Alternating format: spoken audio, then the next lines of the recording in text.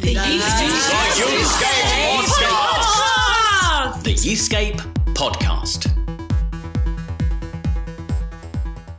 So welcome to another edition of the Youthscape Podcast, a slightly strange one this week. I'm Martin Saunders, but there's no one with me. It's just me. And the reason for that is that we are busily planning at the moment for Now What, which is our 2-day conference, which takes place at the end of next week. It's all free. It's all online, 16th and the 17th of July. You can find out all the details at www.youthscape.co.uk/nowwhat. So as I say, it's just me in the studio today. Rachel isn't here. I realise, I'm going to have a conversation with myself here, but I say I'm in the studio. What on earth am I saying? I'm actually in my bedroom where I've been spending a lot of time over the last few months. It is weird how these have become the places that we do ministry from, our bathrooms and our bedrooms and our garages and basements. Suddenly, 2020 becomes this incredible year of working from home, even in a vocation or a profession which we imagined it was almost impossible to work from home in. And isn't it weird to be finding ourselves in those places? I don't know where you find yourself right now as you listen to me rambling on for just a few moments before we get to our interview. Perhaps you're out for a run. Perhaps you are, sitting at home. Perhaps you're on furlough.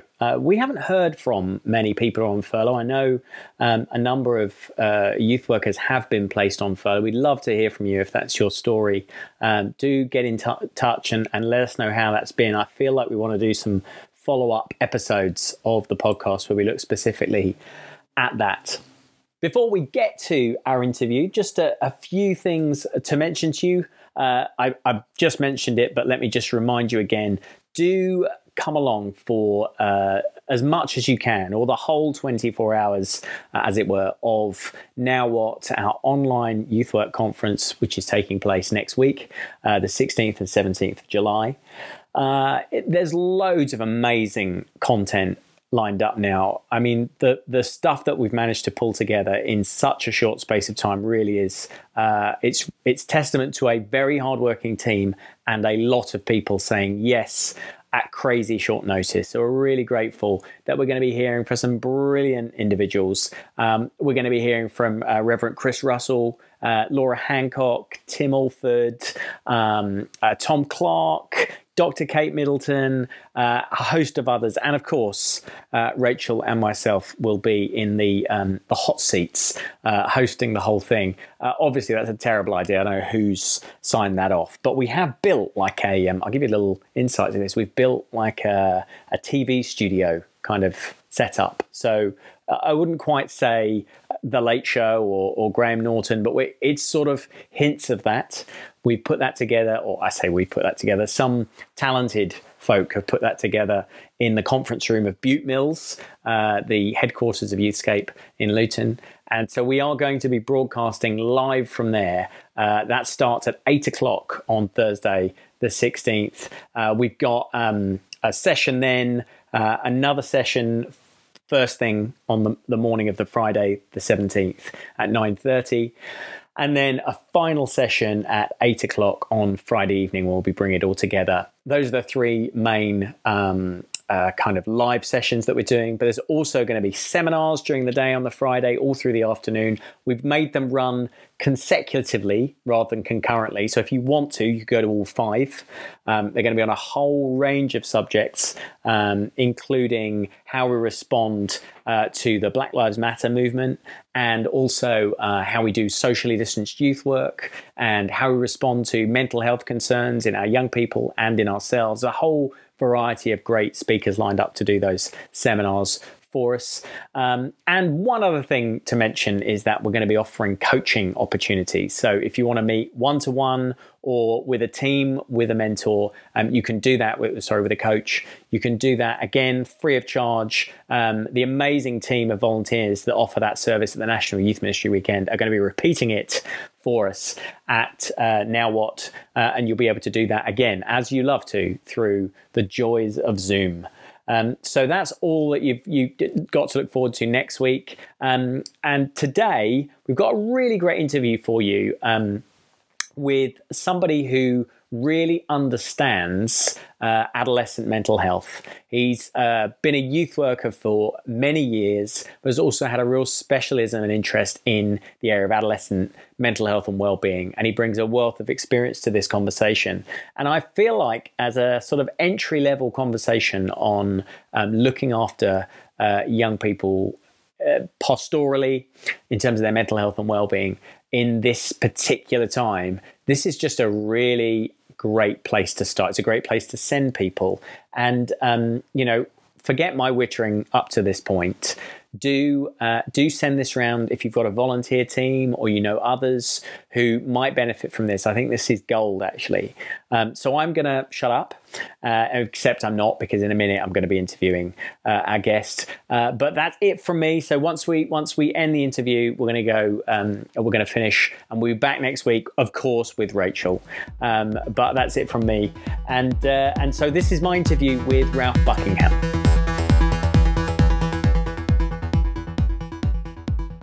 My guest today on the Youthscape podcast is Ralph Buckingham. Hey, Ralph. Hi, how you doing, Martin? I'm great, thank you. Exciting to meet you. Ralph is a youth pastor. So he's been involved in youth ministry and education and working with young people for quite a long time, but also has a specific interest in sort of the intersection between young people's mental health and pastoral care. And so that's kind of what we're going to talk about today, if that's all right, Ralph. Yeah, great. Looking forward to it. I was very intrigued just as we started talking to hear your potted history. So I'm going to make you do it again.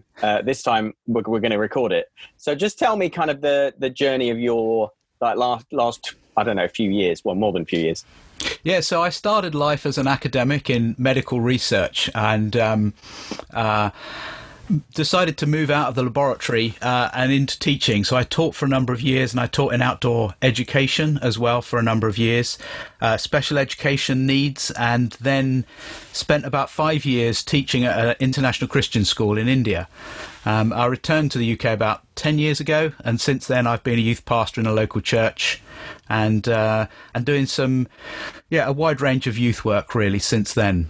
Fantastic. And so you've got this, as you say, this interest and specialism in mental health, young people. We're going to get onto a resource you've actually created later on. But can we just sort of, because I feel like it's a real gift to have you on the podcast at the moment, because all of us in youth ministry are looking at the current situation and wondering what the implications are going to be for our young people, their mental health, their emotional well-being in the short term and in the longer term. So I just wondered if we could maybe talk about that today. And so I guess the big area we're going to open up is this issue of anxiety among young people. And I just wondered if you could sort of unpack, because we throw that word around a lot. So what do we actually mean when we talk about anxiety in young people? I think anxiety for me is really closely linked to uncertainty, and it's a sense of discomfort, heightened discomfort, when people don't really know where they stand, what's happening, what's around the corner. And of course, for us at the moment in this pandemic, this coronavirus pandemic, we've all experienced a great deal of anxiety. I mean, as adults, many of us have the lived experience to kind of understand that this will come to an end, that it will finish at some point. But for many of the children and young people that we work with, they just don't have that lived experience. And this 3 months is a huge chunk of their lives that has been just really weird. And they're struggling sometimes to get a sense that this will come to an end, and even what will it look like when it comes to an end. And it's been very sudden. I think that's one of the things about it. I mean, this podcast has sort of charted the last sort of 16 weeks of lockdown and so on. And the first couple of weeks as we were sort of getting going, I remember saying, we might end up locking down for a little while. We might end up not being able to do certain things. And none of us had an idea of the scale that was going to hit us or the speed. And that's massive, isn't it, for young people? It's a massive sense of culture shock. I think it is a huge cultural shock that we've all experienced, and young people especially. And I think the speed of the change, as you say, has been quite shocking for us, and it's really undermined for many people where they see stability and balance, and so whether it's school or whether it's meeting with church, ability to meet with friends, many of the things that we have built our lives upon and assumed to be stable foundations have just been ripped away from us, and it's left people feeling really uncomfortable, and even it's left many people feeling that the world is no longer safe and familiar. In fact, the world for many is dangerous and alien. And what does that do to a young person, like to be trying to process their teenage years, adolescence, already the most complicated kind of period probably that you can go through in your entire life in terms of all that processing that needs to go on. What does all that do? Well, I think for many of us would be familiar with the concept of fight, flight and freeze, the way that our body responds and our minds respond when we face danger. And I think that's exactly what's happening for many people at the moment. We sense danger, whether it's a visible risk like an aggressive dog that's barking that we think is going to maybe attack us, or whether it's an invisible risk like the coronavirus that may infect us or our family and make us sick. But when we sense that danger, what's called our sympathetic nervous system kicks in, and it releases all these stress hormones. And they're good. The hormones are good for us because they prepare our body for this, to fight, to take flight, to run away, or to freeze, to face that danger. And normally what happens, of course, is that the aggressive dog turns out to be not that dangerous or aggressive anyway, and so the danger's gone and we relax. Our parasympathetic nervous system kicks in and it cleans up all of those stress hormones that were very suddenly released.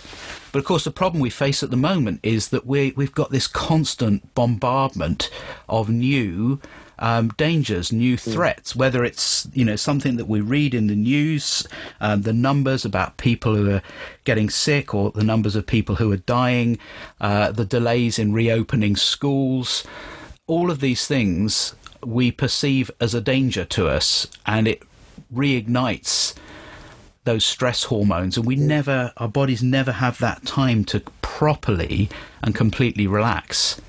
And that's detrimental to our mental well-being as well as our physical well-being. Now, this is definitely the most sciencey we've ever gone on the Youthscape podcast. And I just say, this has blown my mind. I feel like I'm back at school. So I guess there's another question about, on a wider scale, what is the impact that we're actually seeing and going to see on young people's mental health? So we throw around lots of probably part or uninformed statements about young people's mental health time bomb in this time. What's the reality? What are we already seeing? And do you think we're going to see more after that? I think we already know that mental health for young people is in a bit of a crisis. We wouldn't disagree with that. But there was just last month some research released that said that 32% of children who previously identified as having some mental health concerns report that their mental health now, since lockdown, is much worse than it was before. So a third say that it's much worse, and a further 50% say that it's a bit worse. So we're talking about 4 out of 5 young people. These are people who had previously spoken about mental health problems that they had. But 4 out of 5 of those kids say that their mental health has taken a nosedive since lockdown began. We know that people are worried about family members, their health, worried about school closures, worried about exams, lack of routine, the loss of connection, physical connection, being able to meet with people, high five someone, give other people a hug, those things, the uncertainty in the future, are all having a a compounding effect on people's mental well-being. Wow. So, I mean, we have diagnosed the issue there, and it's good to put some statistics behind what we all kind of felt might be going on. But I guess thoughts have to turn to what our response can be. So as youth workers, youth pastors, youth leaders, and the other people who listen to this podcast who will do so because they have a direct interaction with young people, we're kind of the first responders to some of this stuff. We are, in some cases, the only person who is going to be investing outside of the family unit in a young person's life at the moment, and really thinking about issues of pastoral care and emotional well-being, mental health. So what is it that we can be doing? Very, let's have some really practical thoughts about what we can do to help. I think the obvious thing is, as much as possible, staying in contact and connecting with young people. And I think many of us have had to revisit our safeguarding policies as lockdowns happened, as we've had to think outside the box, really, about how do we connect with people safely via sort of, whether it's social media or Zoom or whatever, really. But just a few tips that I've sort of like picked up along the way over the last few months is, funnily enough, active use of social media seems to be having a positive impact on young people. Whereas passive use of social media seems to just feed their anxieties. So if I just explain that a little bit, in that when people use social media to connect with others, to have two-way conversations with other people, that seems to be beneficial for them in terms of their mental well-being, their ability to feel connected and not quite so isolated. On the other hand, if you just sit there scrolling through social media, reading all the posts and the news, but not actively interacting with it, that just seems to feed what our brains are already thinking, which is the world is a really dangerous place. A lot of sort of negative news stories that come through on those. So, one thing maybe we could do is to encourage young people in their use of social media when they do so in an active way, but maybe just get them to question when they're just literally scrolling through and looking and consuming what's there. And maybe they could unfollow certain hashtags or mute certain channels, or if there are particular streams that they know are feeding their anxiety, just to give them the tools to unplug from that, just say, I don't need to be looking at that feed because that doesn't make me feel good. And of course, you're saying young people should do this, but you're also talking to all of us as well, aren't you, really? I think so. Turns out we're not that different after all. I think a similar thing is again, this applies to all of us, but to limit our intake of news. And I've read, some people that suggested you only allow yourself to watch the news once a day. And then the other thing, I suppose, is to just be a little bit careful about where we get our news from. If it comes from a reputable source, for example, the BBC, that's great. But if we're taking our news from streams that are not in any way filtered or challenged, we know so much, don't we, about fake news and of course. So just to be careful about what we feed ourselves with in terms of news stories that are going on. And then what about helping young people sort of figure out and process their actual feelings of anxiety? So what about helping them to actually face up to and understand that a bit better? Yeah, I think when young people come to us with their concerns, it's really important that we listen to their concerns. We acknowledge the reality of those concerns. So sometimes it can be tempting as adults with especially smaller children, to dismiss things. Say, oh no, don't worry about that, dear. It'll be fine. Just don't worry your little head about that. And actually, it's really important that we acknowledge the situation that we're living in with young people in ways that is appropriate to their understanding experience. Ensure that they have the tools to take care of themselves, the the government guidelines around wearing masks and washing your hands and all of these social distancing, all of these kind of things, and just help them to recognise that we can stay safe when we follow certain things, certain practices. And then in terms of giving them space to unpack their emotional and their mental response to this, again, I think it is about listening. We could talk in a minute maybe about some tools that we could give them to help them process some of the mental health challenges that they may well find themselves facing. People who had not previously experienced much in the way of mental health concerns, but find themselves doing so now because of lockdown. And then the last thing I would just, throw in as an idea, and it's not rocket science, is it? But it's about distraction.